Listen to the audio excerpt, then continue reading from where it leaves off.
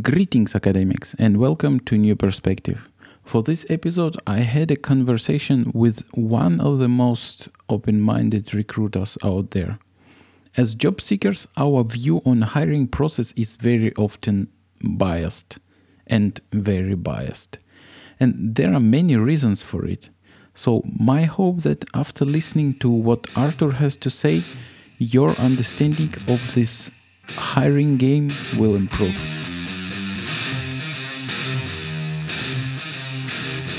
Hello, Arthur. Thank you for coming by. So let's start. Tell us who you are, what you're doing, and why. Yeah, so first of all, thanks for the invite.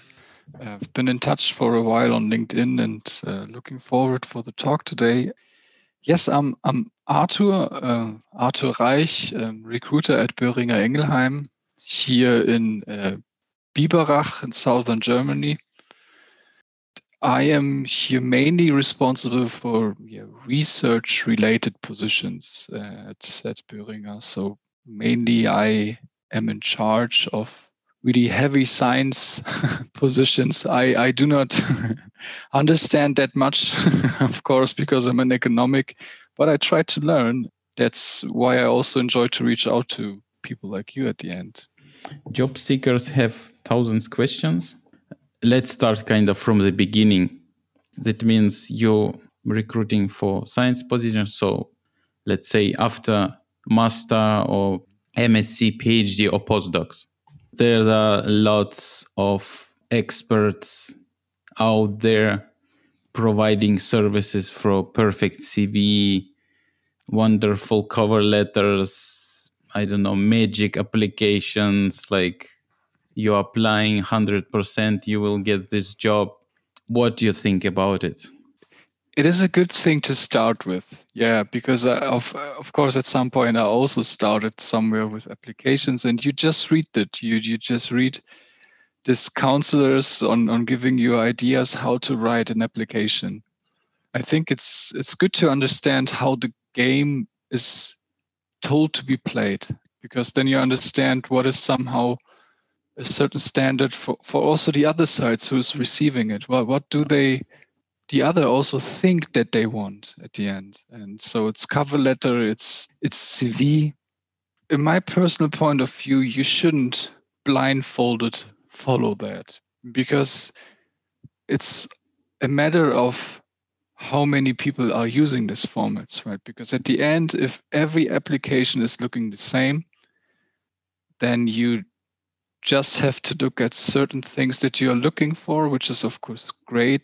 For example, a cover letter, if it's written like it's told, it can be very great, but it can be also very generic. And I'm aware why.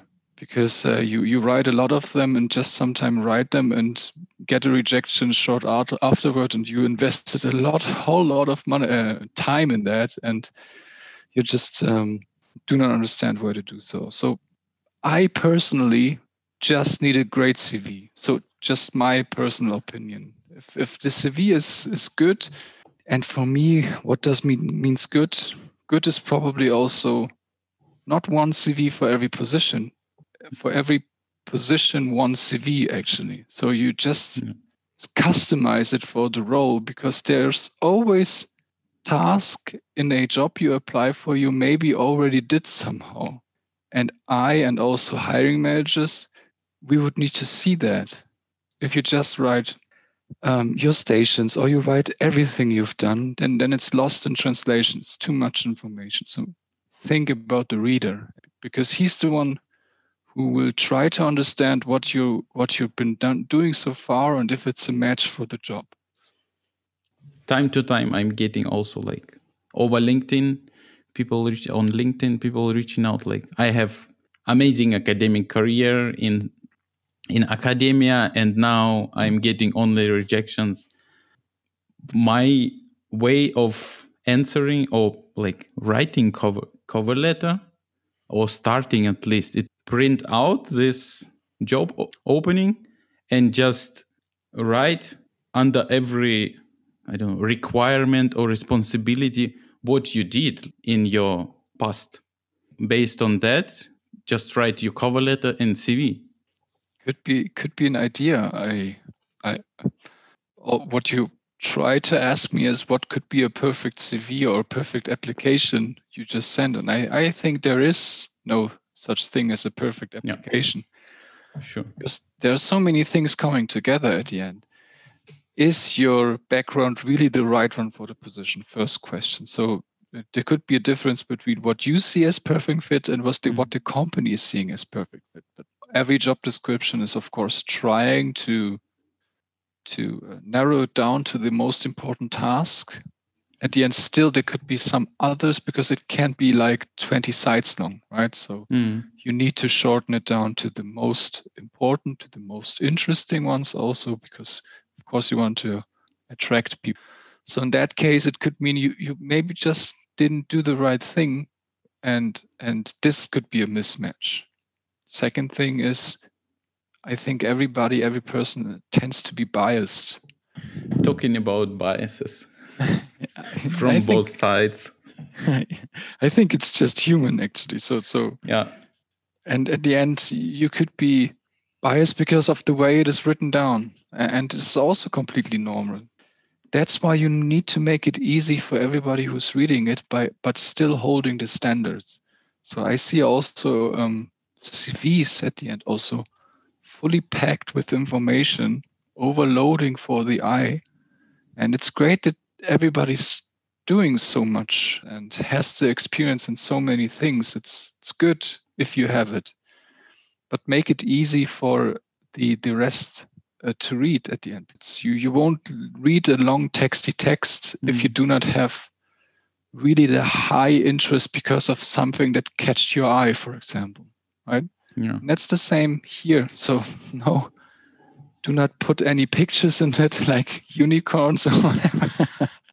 But try to think from the reader's way. I think this could be also an idea that could be something that looks different. Yeah. We'll have an application that could be something special at the end in regards to all the others. So be courageous, maybe sometimes.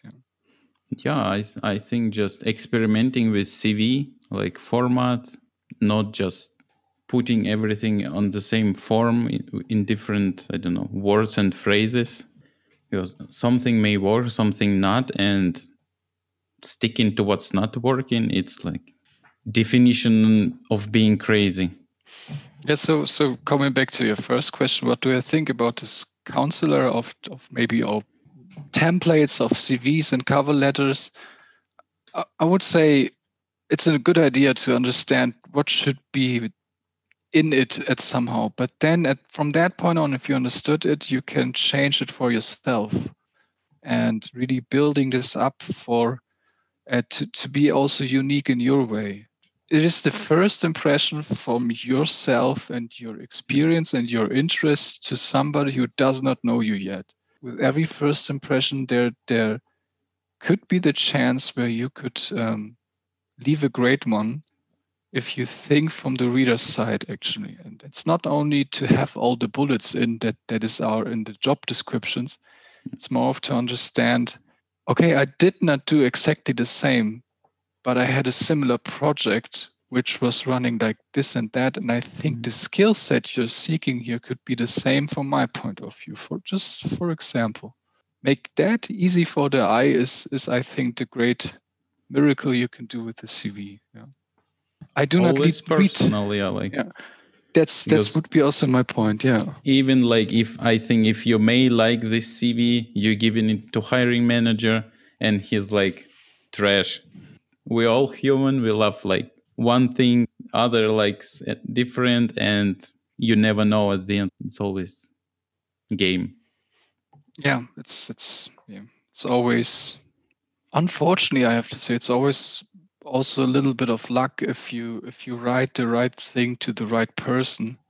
But if you have the requirements for a job and if you are able to state them properly in your CV, then most of the time there should be, if you're not like applying for something way above your level or way underneath, 'cause it's also the same, then most of the times you should get a chance. But if not, maybe it's not because of your application, it's maybe just because there were 5 just a little slightly stronger from the paper and you were the 6th one. So, Yeah. and you cannot talk always with 6 people because of course you have to think it's not personal. That's also one thing I want to share. Keep going, keep iterating it and trying maybe changing something, doing the same thing and expecting a different outcome is also some kind of madness. Yeah, it's also human nature when you like everybody wants to have like great job at a big company all set, and everybody wants it right away.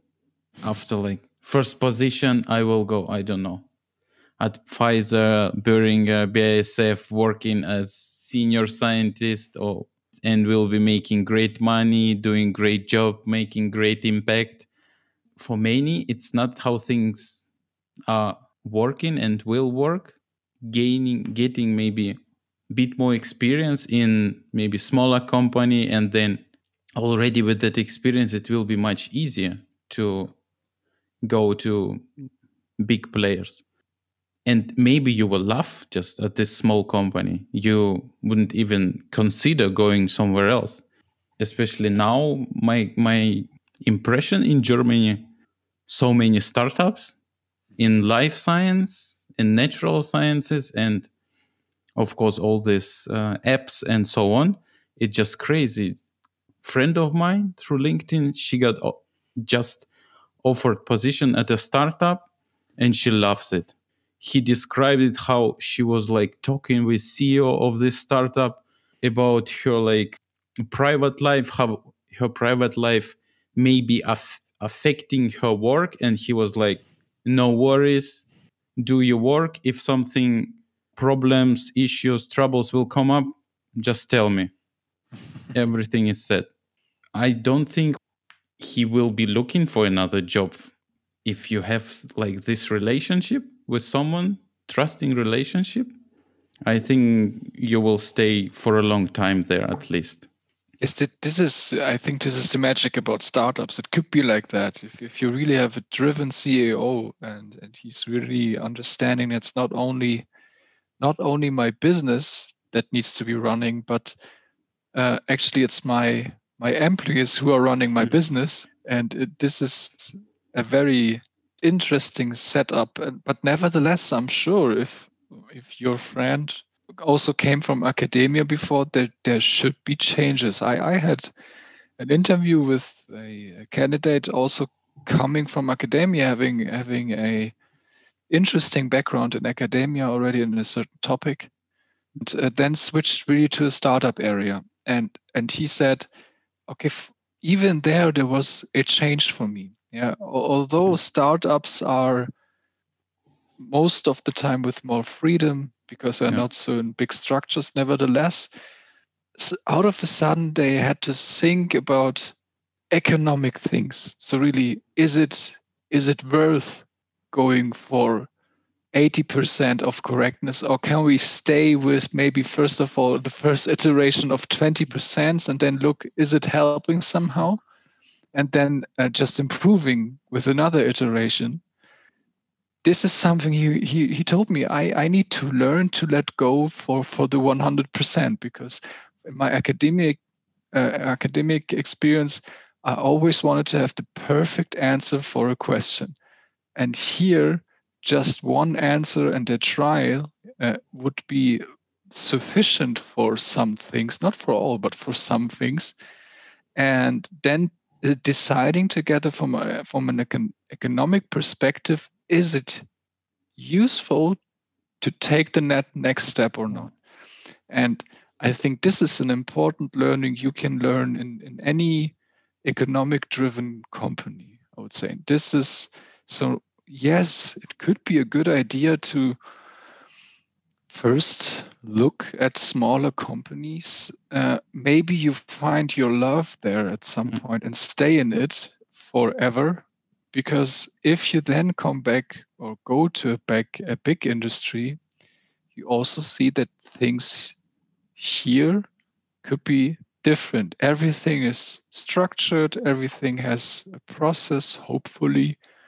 And this is also a thing you need to learn to operate in, right? Because with much freedom before, now you probably have most of the time more restrictions than before. And the ability to let go, I think that's something that's the biggest difference from my perspective. I never been in the wet lab or whatever, but from my perspective, this could be something you need to learn and have the right mindset to. You can learn that also in smaller companies and get very interesting experience that could be useful for your future career wherever. So I also came from a smaller company actually, and learned a lot for my work life actually. And most of it I can use also in my position now, being in these bigger structures. But nevertheless, I'm here 1.5 years, started 1st of July 2019, and I'm still learning. I do not finish learning to understand how we are built up, how we are structured, who to ask what. And it's always great to have just an expert internally who you can ask for different topics. But for me, I was tending to solve everything myself. And at some point, everybody told me, why? Why you Why focus? bother?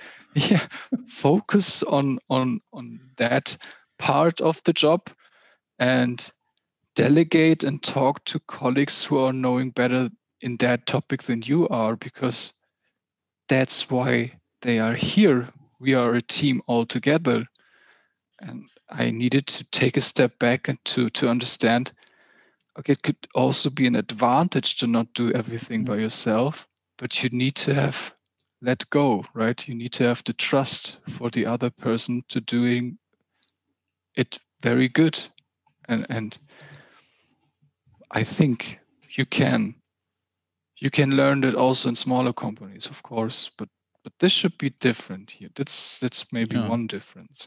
Yeah, smaller companies, I would say, they probably more, if you find the right one, they more, I don't know, like intimate, because you have, let's say, 40 people, 100 people, and you will be close only who is working with you, and you will be doing much more different things. At the bigger company, you're concentrating on solely on very specific things, yeah, as you mentioned. It's crazy. I came from a company where I think when I left, we were 12 people and came to a team with over 20. So the team I came in was larger than the whole company before. Wow. And this, of course, already the team is structured differently. It is a different way of working.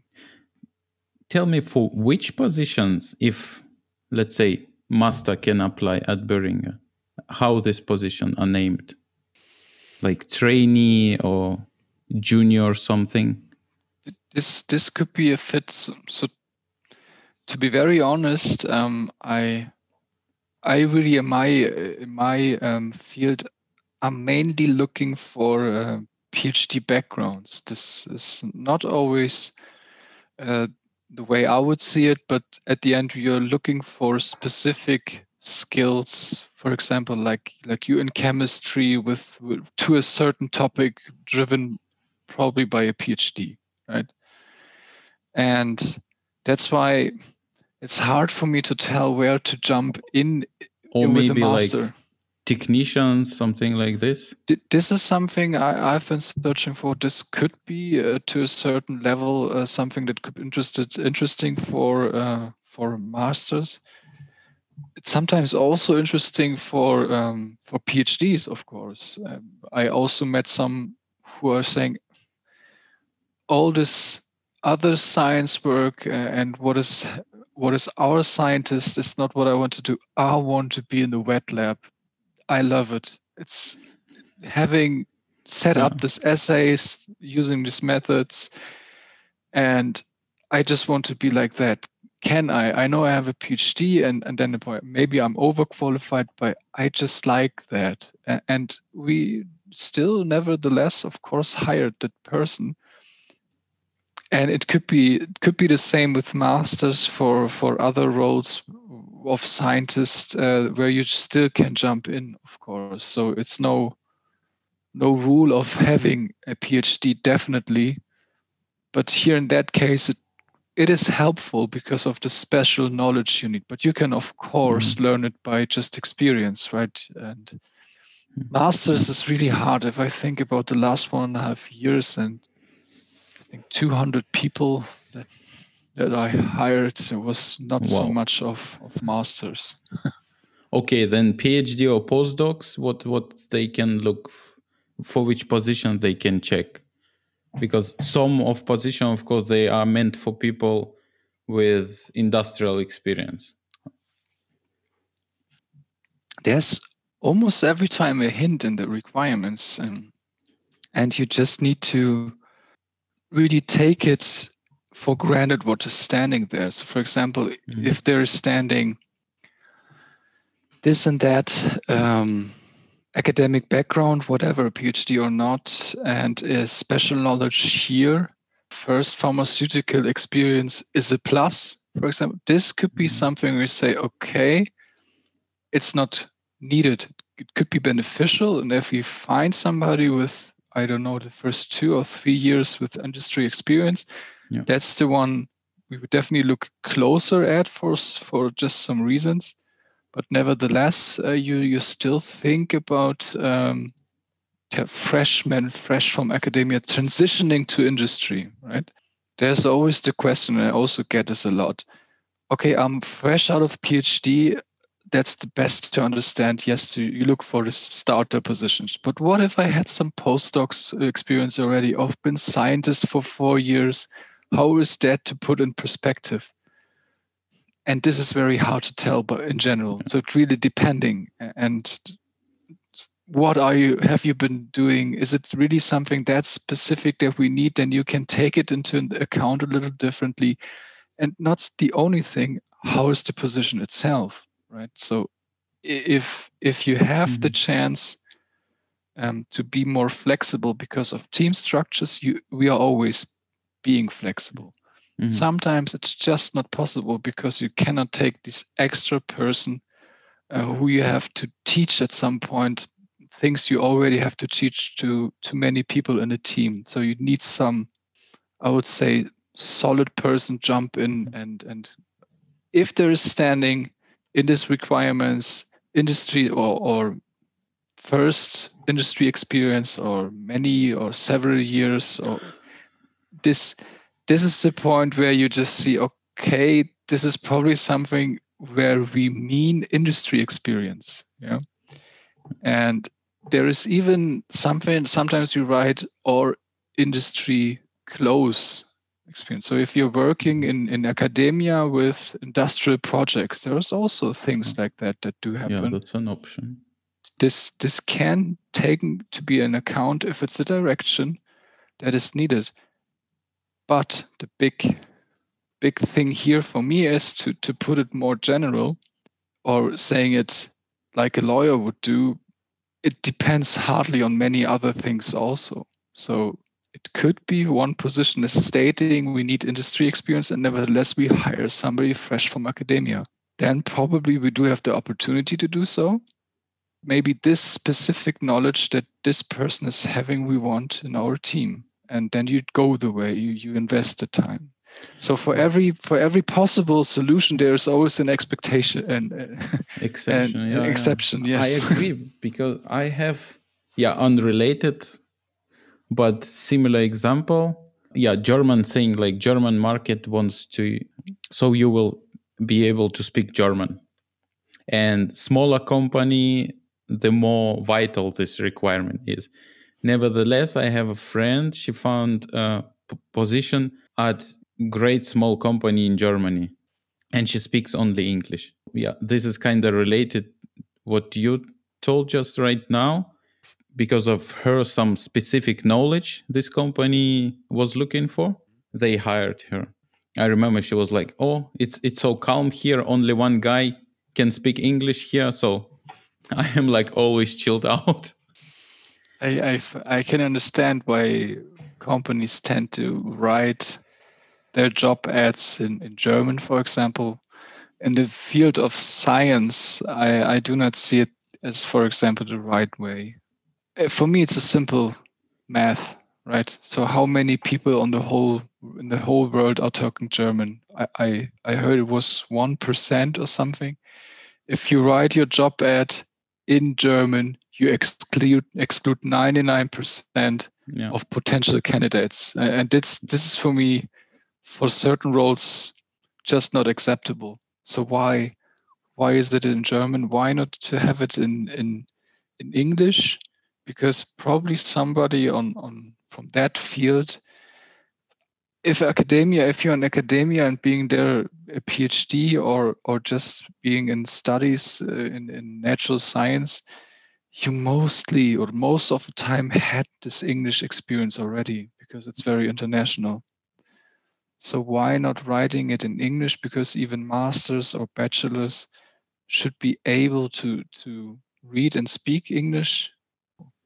Yeah, I think talking about science, when I had my bachelor students at the university, they were like, no problem. They were presenting I don't know, research during seminars in English. And yeah, excluding people, I agree actually, because Germany, it's especially in chemistry. Okay, in my field in chemistry, it's like German heritage is chemistry. Also on LinkedIn, many people like struggling with it. Here they say in requirements, German level C1, and I just got B1, and I fear this is the reason why they rejected me. It should be more open-minded, probably. Yes, I would definitely say it's. I don't know why it is like that. I think I really have to remember hardly when I had my last German job posting. No, just recently. A pharmacist we are looking for, but here we decided for that because the German market is very big, not because it's a requirement to speak German.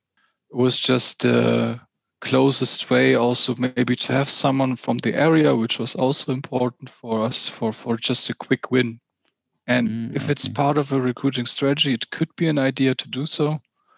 But generally speaking, writing the job ad only in German just takes away opportunities if it's just by default like that. So if you're doing it because it has a reason, a concrete, very specific reason for the company, it's always great to do it. If sometimes you need to introduce somebody like your friend to a company who only speaks English to also maybe get this team out of a comfort zone. And this could kick in so much diversity aspects for them that this only can be probably grown on that. Of course, after maybe some struggles, like always when a little change is coming. Yeah. Nevertheless, I think at the end it could be growing altogether, because I think that point is very important for a team having it just diverse by any thinkable aspect here. Yeah. This was a first part of our talk with Arthur Reich, recruiter from Boehringer Ingelheim. Hopefully you got some ideas and new insights. For example, while writing your CV, try to look at it from the reader's perspective and don't apply for positions way below or above your level. There are always hints in the job description about it. Until the next one, and stay safe.